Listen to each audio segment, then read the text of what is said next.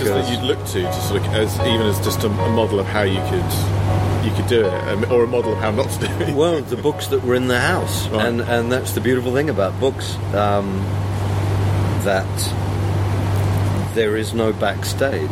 There are no cables and wires behind the thing. What you see is everything, and so it's up to how you can figure out, what's happening where. But it can be done.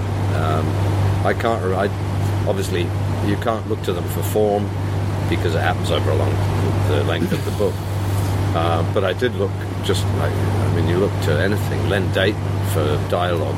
Well, as soon as you start writing what you think is dialogue and go, that's shit, and you need to read, and that's great if you come into a spy novel or a detective novel because they've got that down pat. Yeah. And of course, it's very terse. And when you look at it written, if you extract a piece of dialogue, it's way too economical. It's not lifelike. But when you read it through, it's perfectly fine, and your brain doesn't stop. At no point in a piece of good dialogue do you stop and go, that doesn't sound real, and you just go through it. And I discovered that the brain, these things are just triggers for neuroscience. A book is an amazing neuroscientific trick, but one thing we do even with our own speech is to the brain smooths it all out, so that although we might fumble and backtrack and leave sentences unfinished, when we remember, even in a minute, if I remember this conversation, it will be seamless and to the point and unbroken. And if you write it that way in a book, the brain will elaborate the rest. Yeah.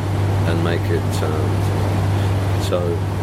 But you were learning this by what a sort of endless that first time that you were through it, just a process of experimentation of trying things out. Trying things out. I was lucky because I had the voice from the first sentence, and of course it's in someone else's voice, and so his dialogue was taken care of.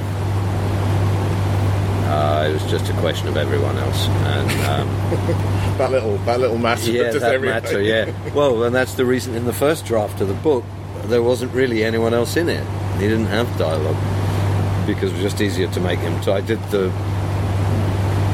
what I guess everyone naturally wants to do, which is just tell the story instead of show it happening. Right. So the first draft was very quick because it was just him talking about stuff and complaining. But nothing actually happened really around him. Now you're saying that first draft was about 5 weeks. I guess this is what I'm curious about with Release the Bats. It sounds like the sort of persona, if that's the right word, of you as a writer that I was getting from the book, I don't know how close this was, someone very instinctive. It would seem like a very emotional, at least for that sort of first draft. I think you said it was 5 weeks in the writing. Was it different than when you were talking about creating the voice for Release the Bats? Your voice. I didn't create it, but you have to find it. Find it. Yeah. Who am I talking to? Yeah. Was that that must be a very different process then to uncover? Was it quite? I was wondering if it's unnerving in any way to try and hear your. It is. Yourself. Yeah. And I don't want to look at it. It's like recording. It's like recording your voice.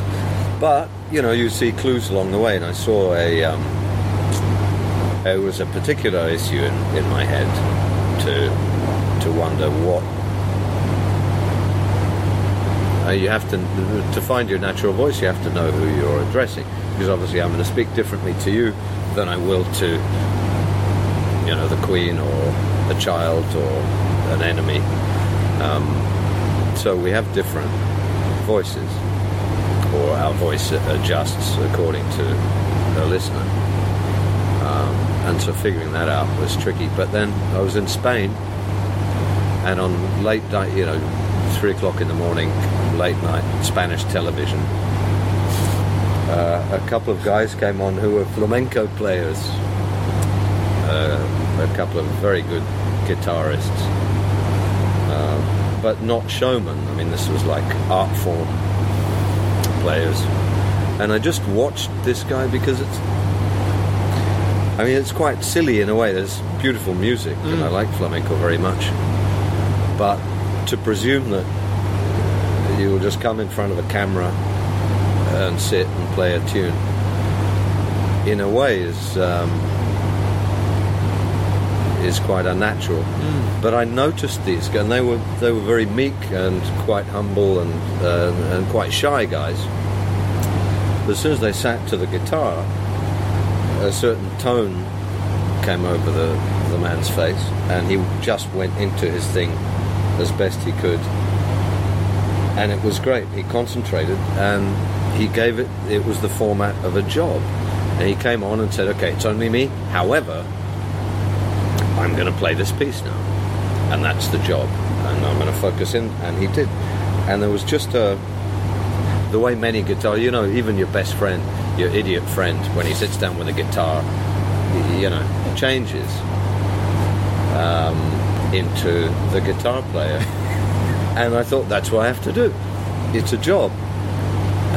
It's if I have to tell this story, then I need to focus in and just tell it. So it gave me that gave me the sense of how I should approach it. Prisoner gave me a sense of who I was speaking to, and that was all I needed.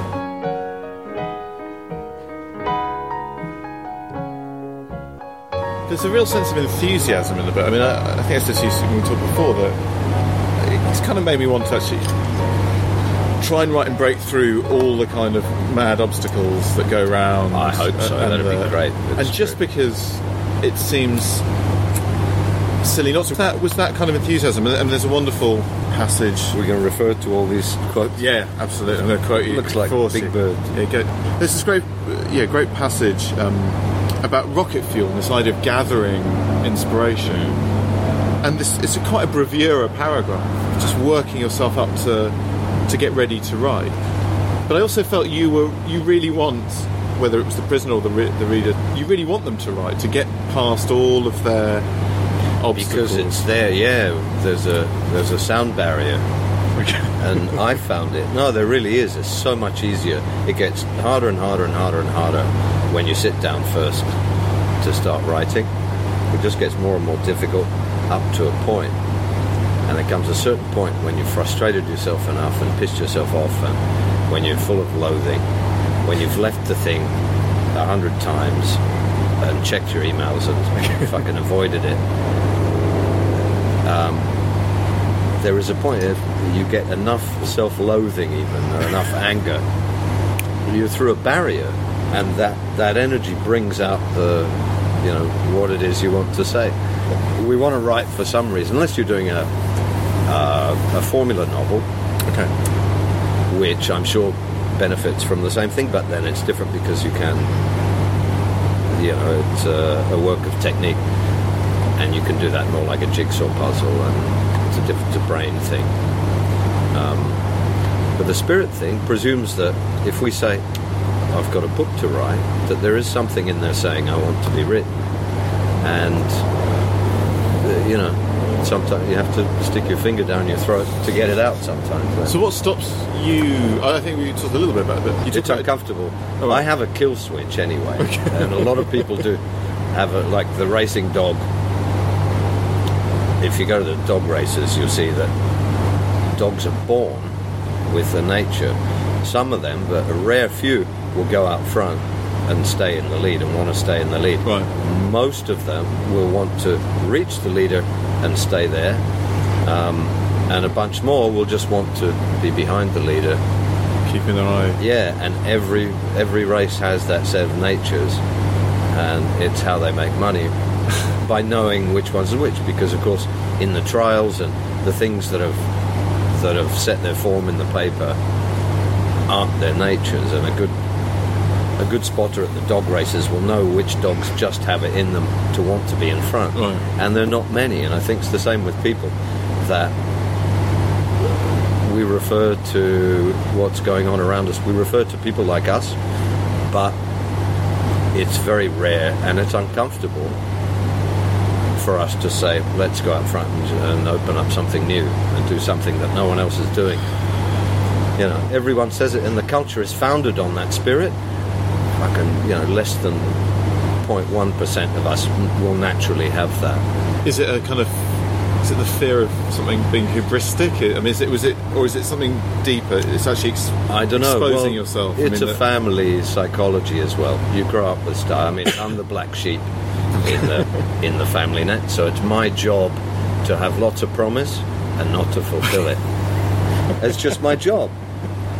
And you're bred like the dog. I mean, you're bred to do what your job is in life. The golden child, the black sheep, the middle kid, and all these different places in the family will set the nature. Did you follow that? I mean, so I had a very successful father. He was successful at everything he turned his hand to. Really polymathematical. But part of the deal was that not be challenged. And so, although in your external world you're given all the encouragement and told that the sky's the limit, the psychological truth is that you're in the shadow, and that's not your place to challenge that or to go up there. And so what was your just shit like what was your that. response to? Was it to be? If I had to get pissed off enough, is where my energy came from. To get it out, it just needs a rocket under it. So did you need to sort of get angry and to be the black sheep to find your own bit of turf almost, to get away from just to put the words down that I thought was good. But with your family, was that also a way for you? I never worked that out. Okay. I never fucking worked it out until this decade. Both my parents are dead now. Okay.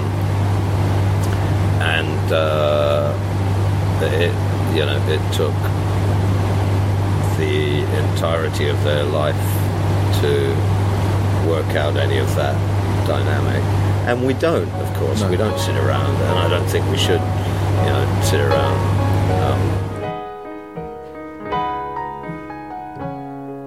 Was there any, with writing about it, was that ever a concern? I know some artists almost sort of scrupulously wouldn't want to analyse too closely what gives them the rocket fuel. You wouldn't want to, I think people get worried that if you sort of say, it's made of the following chemicals, but when you sit down the next time you go, I have to sort of, was that a concern that you would sort of slightly demystify things?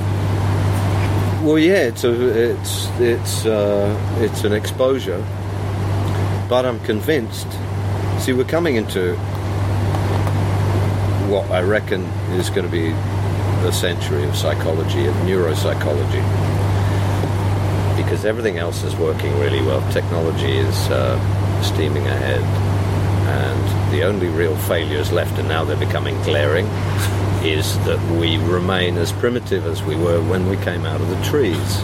Literally, nothing has changed in the human nature in 2.5 million years that we've been building tools. And that's not to say that we can necessarily do anything, but I just have a sense that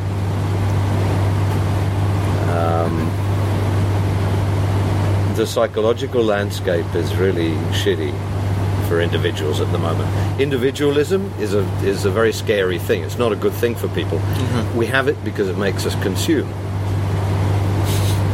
I mean, it works like a treat. Yeah.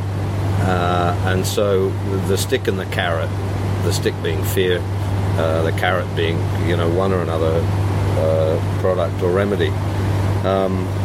It keeps the economy going and etc. I just, without giving my whole story away in the book, I wanted enough of it.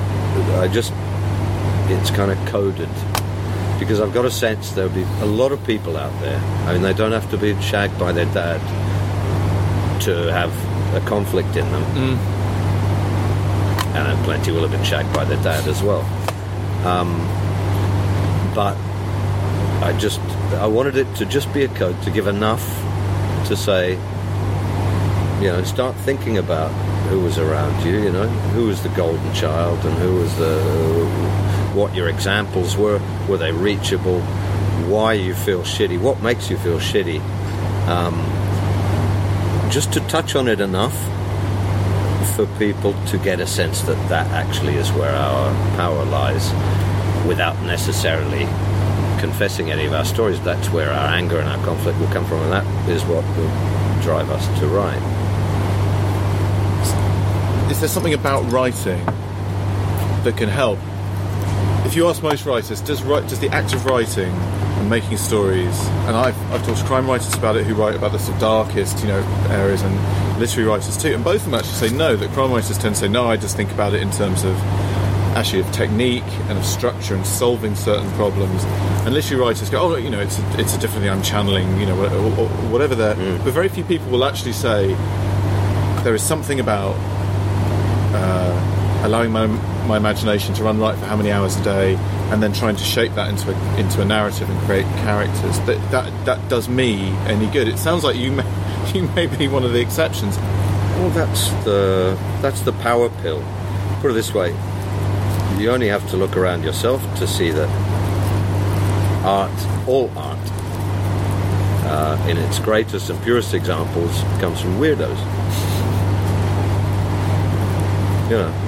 And no matter how you judge it, look at the most expensive. Make a poll of the most expensive works, and you find only two kinds of artists: the ones who admit and the ones who don't admit that they're out there. Warhol and Van Gogh.